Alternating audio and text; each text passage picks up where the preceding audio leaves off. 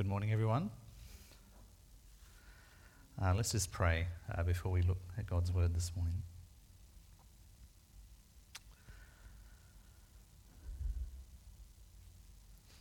Father, there is much in our world in a constant state of change.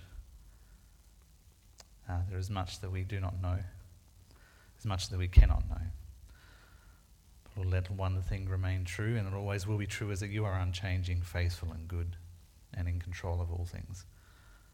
Lord, as we open this text this morning, familiar to some, unfamiliar to others, may you refresh us with your word and your truth of who you are, and that you are interested in us, that you love us, and that you have done something amazing to make us be able to relate to you as we should again.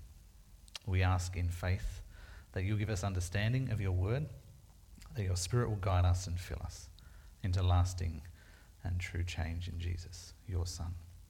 Amen. Well, how's your New Year's resolution going? Good so far? The usual tagline that's around this time of year is New Year, New Me. I hope you like the change I've made so far. Isn't it funny, even though we know New Year's resolutions don't often work out, we still try and do them and try and fix them to a certain date. Some of us don't, some of us has learnt. But even a couple of days in to that new diet, that new exercise regime, that new positive thinking model that you've promised yourself you'll implement, and all these disciplines that we've imposed on ourselves, in 2 days we've probably failed. Maybe you downloaded that Strava app on New Year's Eve. You haven't logged anything in to it yet. Maybe you've already eaten something you said you wouldn't. Maybe you've already had thoughts you said you wouldn't. Maybe you've already slipped back into a bad pattern or habit of behaviour that you had sworn off of and you were determined not to do this year. Almost all of us want to change something about ourselves. And for those of us that don't want to change something about ourselves, just ask the people around you about what you could change, maybe. But especially bad habits and patterns of behaviour that we know are there and we want to see change. But with so much happening in our lives, even in the last 2 days of this year, we figure maybe 2023 will be our year. We can do that. Over the next few weeks, as we start off 2022 here at City Reach Marion, we wanted to do something a little bit different. So we're doing a bit of a topical series, and we wanted to especially narrow in on what real change is, and especially how much we need Jesus in our everyday lives, because that's where life happens, and that's where following Jesus happens, is in the everyday moments of life. If we're going to become people that glorify God and bring joy to the city, as our vision here at this church, while living in a world where we know where we sin, where we break God's commands, where those around us sin, and there's so much suffering and so many unknowns and so many uncertainties, how do we do that? How do we change in the midst of all that? That's what we sort of want to unpack in the next few weeks. And this morning I want to just overview sort of a model for change. Some of us will be familiar with it. Some of you have done real change. Some of you have done the personal growth thing we did in our GCs and home groups last couple of terms. So this might be familiar, but this is something to reorientate ourselves often with, I think, to become a way of thinking about how God can change us, about how we can move from trusting in anything else to move to trusting in God alone. Sort of the repentance and faith that's just always constantly part of our lives if we want to and long to follow Jesus. And acknowledging, of course, that any change is a work of God. It's good, though, as well, that God isn't limited by dates. We don't have to do this on January 1st. God is not limited by our dates. He's also not limited by our stuff-ups and by our mistakes and by our failings. God is a God of unchangeable goodness and greatness and mercy and redemption. So, I want to give a bit of a overview of Jeremiah 17, and then we'll just sort of ask a few questions as we go through this morning about what this model of change looks like that I want to share with you. Then next week we're going to just start digging into little areas a bit more. Next week we'll look more at the heart and what that means. And then the week after that will look like what repentance and faith looks like. And the last week, Lawson will share with us what lasting fruit looks like and where that comes from. So a bit of context to Jeremiah 17. God's people here, as Jeremiah is talking to them and as God gives this word to Jeremiah direct for the people of Judah, they're being rebuked. And they're being rebuked very strongly by the Lord because their trust was in something it should not be. Their trust was in men. They'd even worshipped other idols, false gods, and verse 2 tells us that. They had broken God's commands. They'd rebelled against him, despised him so strongly that they'd actually engraved on their heart the sin against God. Verse 1 tells us a pen of iron, a point of diamond. They'd engraved in the heart their sin against God. And the result of this was the result of their misplaced affections, that their heart was out of order. They loved something other than God, and they believed in something other than God could save them. So this is a bit of the backdrop to what then has been read for us this morning, as well as this announcement that judgment was coming. Because these people had done what they'd done and rebelled against God and broken their covenant, their covenant with him, judgment was coming. They were going to be exiled into Babylon because they had forsaken God, this source of life, the source of all things. They'd forsaken the fountain of living water. So Jeremiah 17, verses 5 to 14, provides us a bit of a model of how to examine how much we need to change, but also how God provides that healing and change. Here's the model on the screen. We're just going to walk through this morning, and over the next couple of weeks you'll become fairly familiar with it. But these verses give a contrast between two different people. Verse 5 says, "Cursed is the man who trusts in man, makes flesh his strength. His heart turns from the Lord. He's like a shrub in the desert." Then this second person is like a tree. "Blessed is the man who trusts in the Lord, whose trust is the Lord. He is like a tree planted by planted by water that sends out its root by the stream, does not fear when heat comes, for its leaves remain green. It's not anxious in your doubt, nor does it cease to bear fruit." There's these two contrasting pictures. Both of these trees are sort of under the same heat in some sense, but they have a vastly different personal context. One has found itself as a shrub in the salt land where there's no life. The other has been planted next to the water, the source of all life. And the Lord here is speaking to Judah through Jeremiah and showing the dangers of trusting in anything other than God to save us, to heal us, to bring us hope. As opposed to the one who does trust in God, he receives blessing, he receives healing, he receives salvation.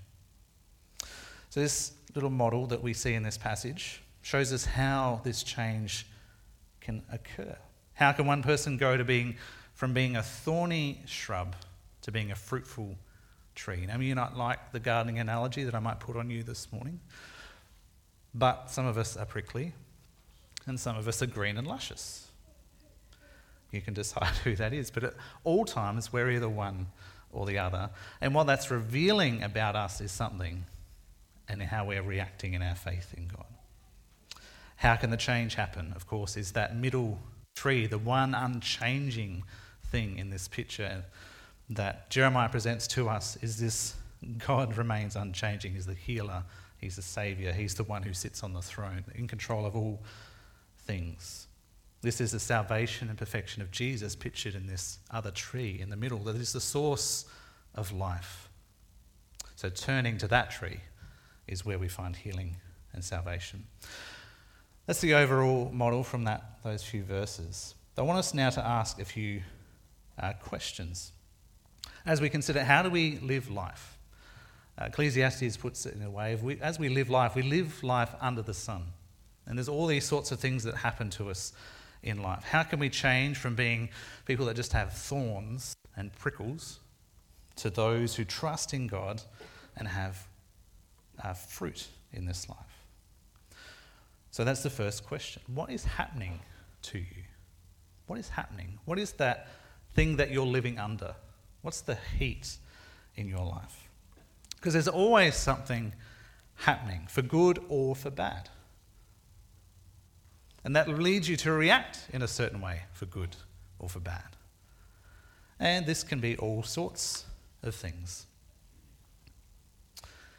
The heat could actually be a blessing.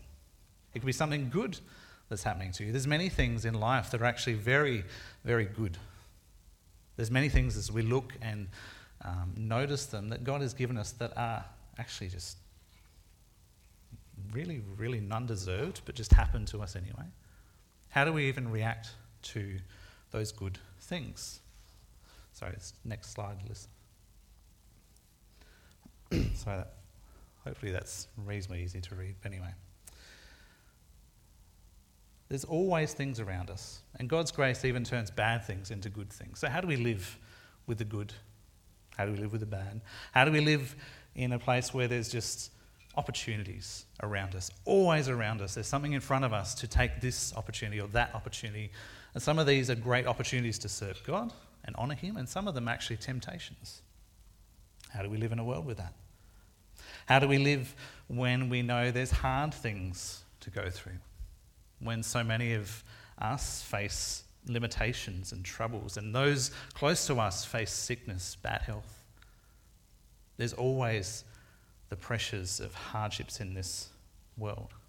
There's also many voices and opinions, the wisdom of the world, misleading counsel, bad company, those false prophets that teach us something other than the truth of God. How do we live in a world discerning what is right and what is wrong?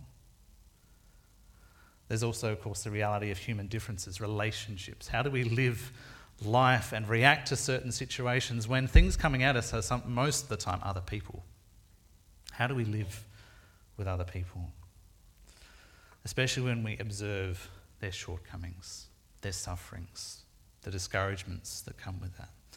And of course, we live in a world where Satan is roaming, the evil one, the deceiver, the liar is out there. This is the world and the sun and the heat and the pressure we live under. All of us, in some way, can identify with going, yep, I can see those things in my life. And those will be different for some of us. Some of it's a good job. How do we live life to glorify God with a good job that could change our heart and make us react in a way that doesn't reflect God at all? How do we live under this heat? What's happening in your life? And that's our next question, leads from that. Those thorns, how are you reacting to what's happening to you in life? What do you do when you're under pressure, when the heat is on? Picture a man, and you don't know this man.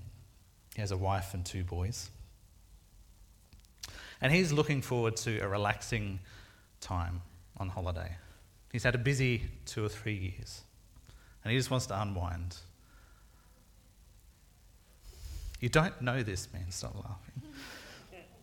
He just wants to spend time with his family. He's booked a place, an Airbnb, where he knows he can lie in a hammock and read a book. Go see the beautiful scenery of where they're staying. And that's his plan. He's going to relax, he's going to unwind. In the first couple of days, though, child number 2 is not sleeping. A couple of family members are quite sick and in hospital. Child number 1 decides to destroy some decorative things in the garden by throwing them on the road. What's happening to this man? I can tell you if that was what was happening. But what comes to the surface, how does he react? Well, that sort of would require me to be a bit more objective. But that man, I know he was prickly. He was thorny. He was grumbling, complaining. He was angry. He was worried. He was stressed. He was anxious. He was many things. These were all the things that came to the surface when that man was put under that heat, under that circumstance. Peter, in 1 Peter chapter 1, talks about that as we're believers, as we're following Jesus, there are times when our faith will be tested, when we actually come under the pressure of various trials, because that's how our faith is refined, just like gold. When you put gold under intense pressure and heat, it brings all the impurities and the dross to the surface. And the idea is the dross is skimmed off the top, and every time it's refined, there's less and less to skim off. Our faith is being refined. That is a positive way to hopefully view as you're under pressure sometimes. How am I reacting? Well, there's thorns. Well, let's scrape them off. And it's often true. Very often true, though we don't want to admit it. We always have a choice in how we react to things in life. But our default reaction sometimes tends to instinctively bend towards ourselves, self-protection, self-justification, all those sorts of things, selfish reactions. And those can be a mix of internal things. We can react internally sometimes with a sense of frustration and shame, or even a false guilt. And some of these thorns are just not so much sins, but just the way we react in life. Bitterness is another dangerous one. But some of them manifest externally, where we have fear, we have anger, we have pride. This is not the way this should happen to me. I deserve better than this. That's a sort of prickly reaction. That when we get rubbed the wrong way, we tend to take that out. And most of the time we do that to others. Our behaviours to others are often where we express ourselves, especially when we're being prickly. And we are, unfortunately, very often a prickly bunch by nature. And that's our next question. What's ruling our heart in that time? When we're reacting that way against the pressure we're under, what rules our heart? Where's this coming from? Where are these thorns coming from? Well, it comes from where the tree is rooted, and it's rooted in the salt lands, as the Lord puts it. It's a bad root that brings forth bad fruit. What causes our bad behaviour? Well, it's easy to point that out in other people, isn't it? I know why he or she did that because this, and this. What makes us truly behave in such destructive ways sometimes? Obviously, there's a lot more going on than just meets the surface. There's a thorn that we might notice. We might even get pricked by a thorn. But there's something deeper at heart, and it's deeper there, and it's our heart. There's something wrong with our heart. We're going to spend more time looking at that next week. But just for now, Jeremiah 17 talks a lot about the heart. It points out several issues. I've already mentioned one from verse 1 that we didn't read, but talks about the sins of Judah were engraved on their hearts. It was their very identity. It's how they lived out who they were. They lived out their turning away from God.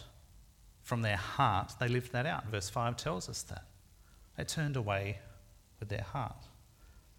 They put trust in men, in their own flesh. And when you do that, your heart will turn from God, and that will cause great issues. That will result in a curse.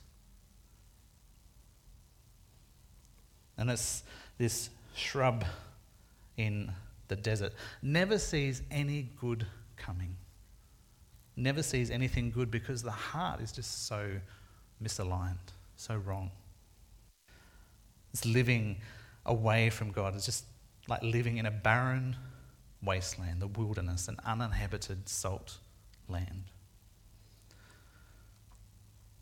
And verse 9 tells us that the heart is deceitful above all things.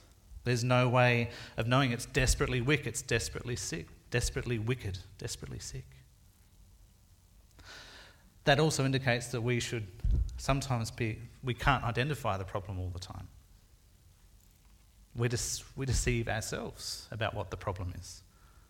We also can't fix it ourselves because we're the ones that are desperately sick and wicked. And we can't know it, we're told. The problem is this bad root, the sin that's ruling in our heart expresses itself in our behaviours, our thoughts first sometimes, but always manifests itself outwardly. So what's ruling our heart when we're acting in that way, when we're like that man was on his holiday, grumbling, complaining, angry, fearful, anxious? What was ruling his heart maybe was comfort. I deserve a break. I deserve rest. I deserve children to obey me perfectly. Pleasure, success. Other people's opinions can rule our hearts and make us manifest behaviour that is not godly or helpful. And when we're trusting that the things in our hearts, if I trust in comfort and drive after that, I will get comfort. And everybody else around me will comfort me. Whereas usually the way that works out is everybody else around me avoids me because I'm getting pricklier and pricklier because they're not coming under my rule and authority. What is ruling our hearts? And we might well say, well, it's just who I am. It's engraved on my heart after all. That's just who I am. But God's power to redeem and break the chains of sin is far greater than what we think we should identify ourselves with. I do not have to be identified by what my sin says I am, or what the liar and the evil one says I am. No, God is greater than that. That said, there's another question to consider. There's consequences to our actions that come from our bad hearts and bad root. We reap these negative consequences from the sin that rules our hearts and shapes our behaviour. It hardly ever just affects us, as we've said, but affects others around us. There's this ripple effect as we react against God, as we rebel against God, as we chase after the things in our own heart rather than what God has laid out. We sin against God and break his commands, but also against others. When we lie to serve the comfort or pleasure or things in our hearts that we're driving after, that affects our relationships. It's broken trust. When we lust after things because we desire something in our heart that we should not and God has forbidden, that creates another cycle where we give in to the indulgence. We often abuse others and our own bodies in the process as we do so. And there's always a reaping to that harvest. When we seed those sorts of things, when we water them, they grow. And the thorns that come out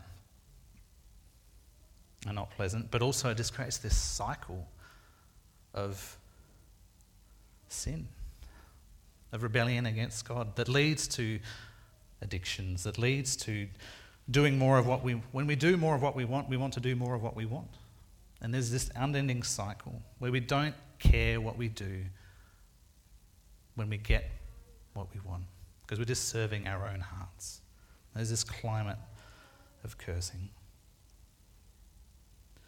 Judah was serving idols, and idols demand sacrifice. And sometimes the more you worship something, the more you want something, when it becomes greater and more important to you than anything else, there's sometimes nothing you will do, nothing you won't do, to serve that, at the expense of so many other things. Judah had got themselves in such a predicament by doing this that they're about to go into exile. That was the consequence of breaking their covenant with God. The next question is then, who is God to you in all of this?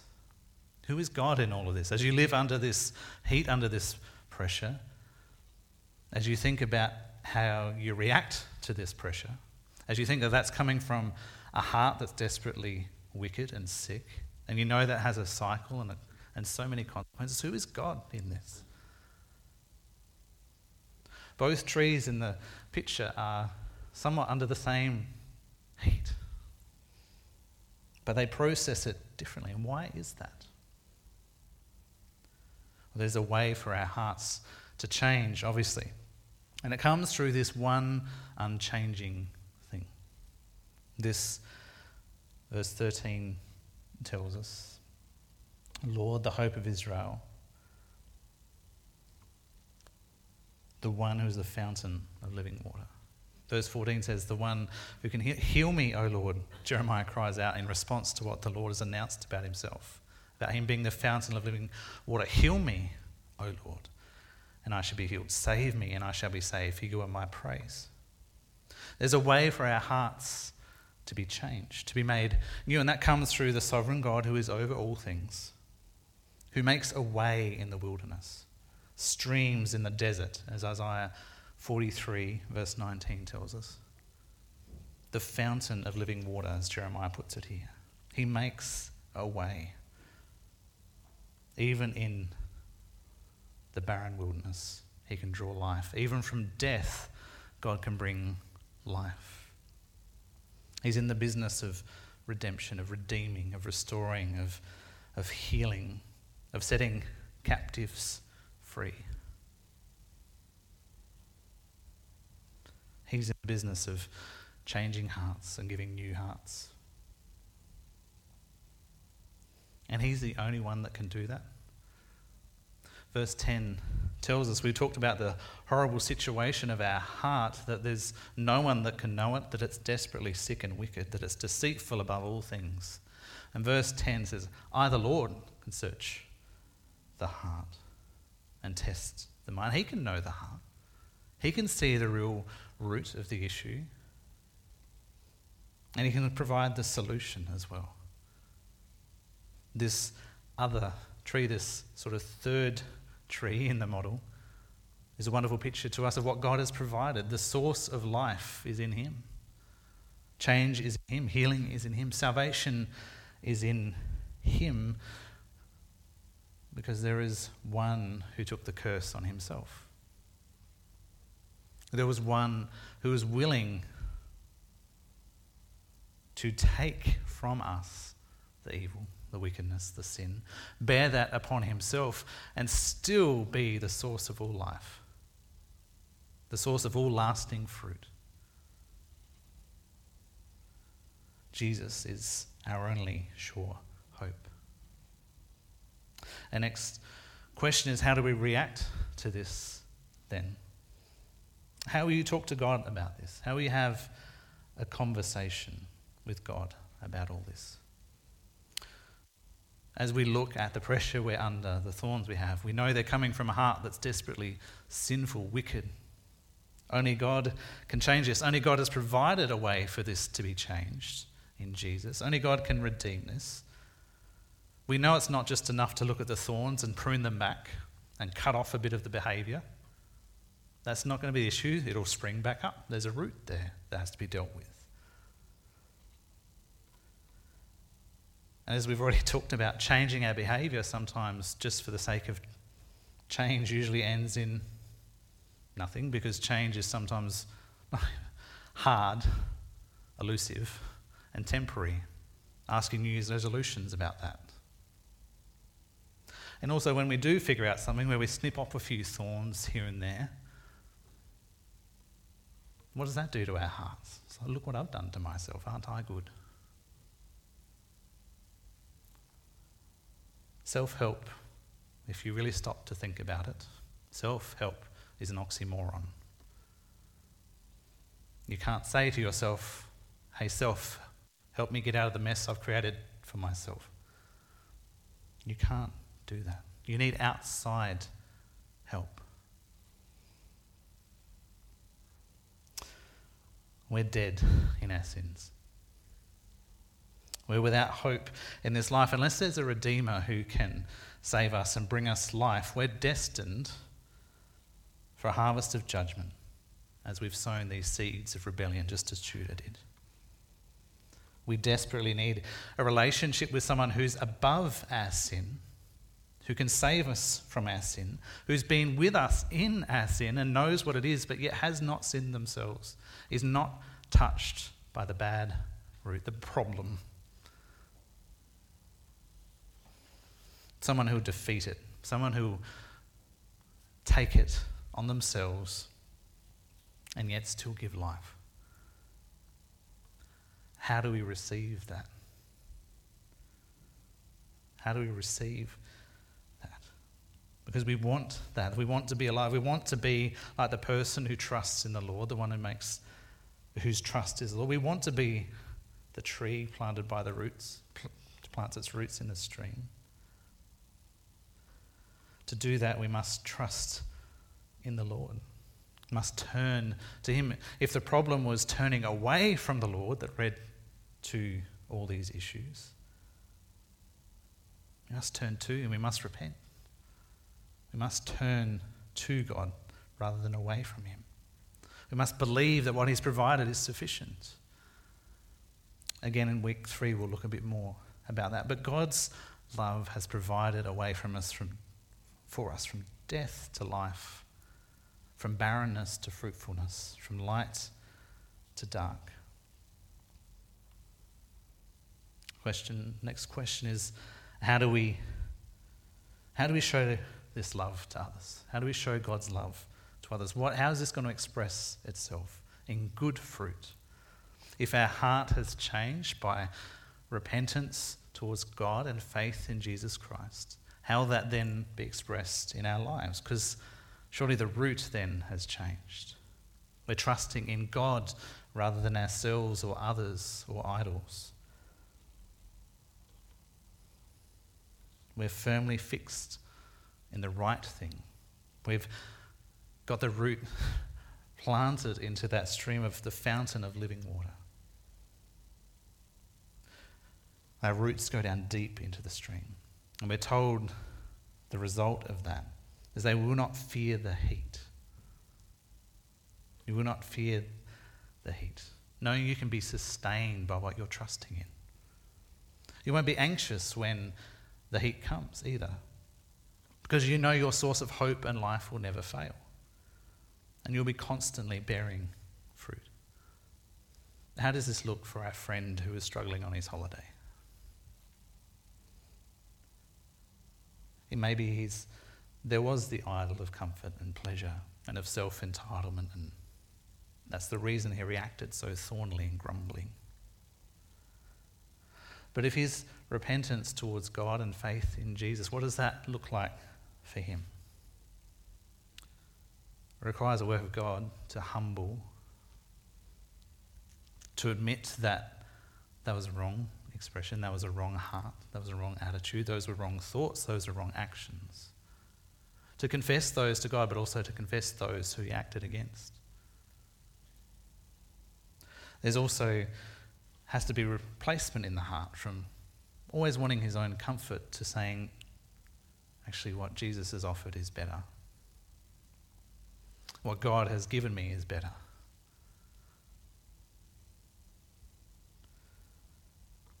That God has given the blessing of children.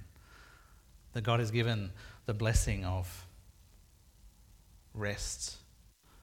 And when you can't have physical rest, there's a better thing than that. We have a God who does not slumber or sleep and keeps us in the night.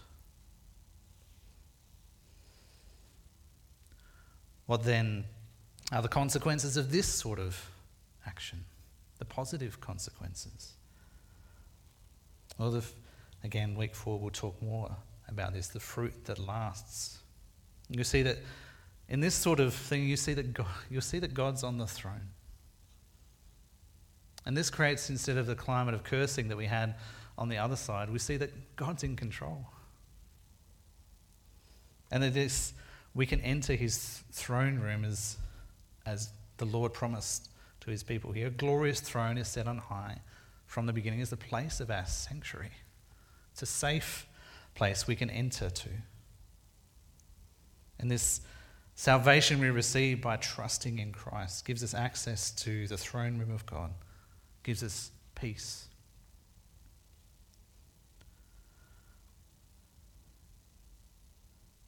And peace in this life leads to peace with God. In this life leads to peace with others. Not always peace in every circumstance it feels, but in these moments where the pressure comes on, we can go, oh, God is in control. And we can look to the consequences of having the blessing of God. Where once maybe there was complaining and anger and fear and pride, now there's a climate of blessing, of gratitude, of love, of gentleness, of meekness, of self-control, of joy, of peace. This is the work that we see we can receive when we turn to God and put our trust in Christ. The Holy Spirit's work of convicting us, sanctifying us, making us more like Jesus. Not always a pleasant experience, but an experience that leads to life and joy.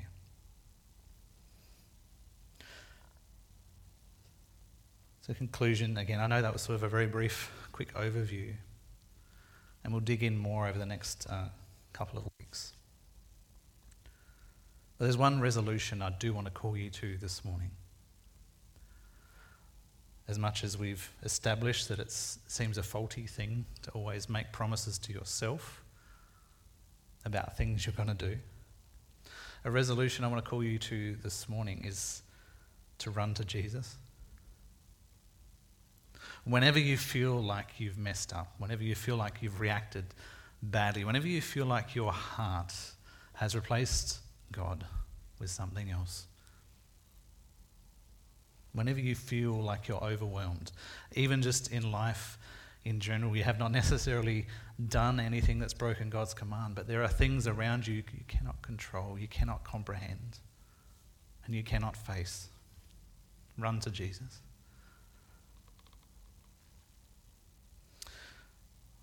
Accept his work as perfect. Accept his rest that he can give you. See that he can change you.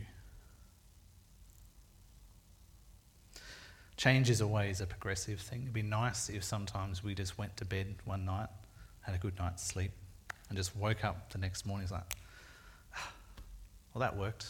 10 kilos. Change is always progressive, isn't it? Real, lasting change especially needs a long-term progress. If it's biblical change, it heads in a very specific direction, if you think of it that way. There's always one goal in mind, and that's of being like Jesus and having the fruit of the Spirit lived out in us. That is the goal. But there's times we will stumble. There's times when we will be overwhelmed. There's times when we'll sometimes be crushed and under the pressure. But one person has identified the Christian life this way. So it's a long obedience in the same direction. Sometimes that's deviating, but there's always one goal we're fixed on. And even if we get off course, the goal still remains the same. We get straight back on course. Run to Jesus. Set our eyes on him. For us this morning, I want to encourage those of you who trust in Jesus, who believe in him. Remember that. He is your goal. He is your destination. Remember who God has made you to be like him. Work backwards from that if you have to. But instead of trusting what some would engrave on your heart, or what you've engraved on your heart yourself, trust that what God has done is more powerful than that. And he has engraved on your heart the fact that you are his child. Loved, precious, redeemed. If you're here this morning, maybe you don't follow Jesus. Maybe you're not a believer. I want to encourage you this morning to think about who God is. Who else can offer you what God offers? Who else can offer Jesus? Think also about all those times you've tried to save yourself. The times you've tried to fix yourself and failed. You'll still face failures if you trust in Jesus. You'll still slip up. But just when you think your life is hopeless, I encourage you this morning to look to Christ, look to Jesus, and run to him. Let's pray.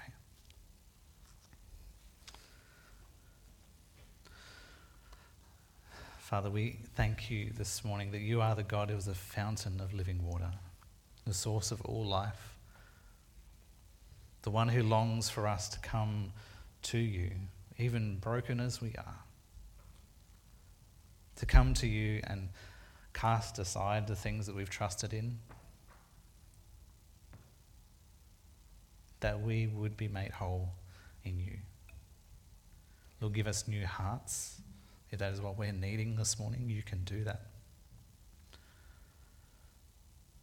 Give us an understanding of the consequences of the way we live and where that comes from. And we ask you, Lord, and humble ourselves under your mighty hand. Save us, rescue us. And Lord, for those of us who trust and follow Jesus but know there's many things in life that overwhelm us, even our own sin and brokenness, Lord, help us to run to you, knowing you are the source of all life. And grant us peace and joy in knowing you. We ask this in the name of your Son. Amen.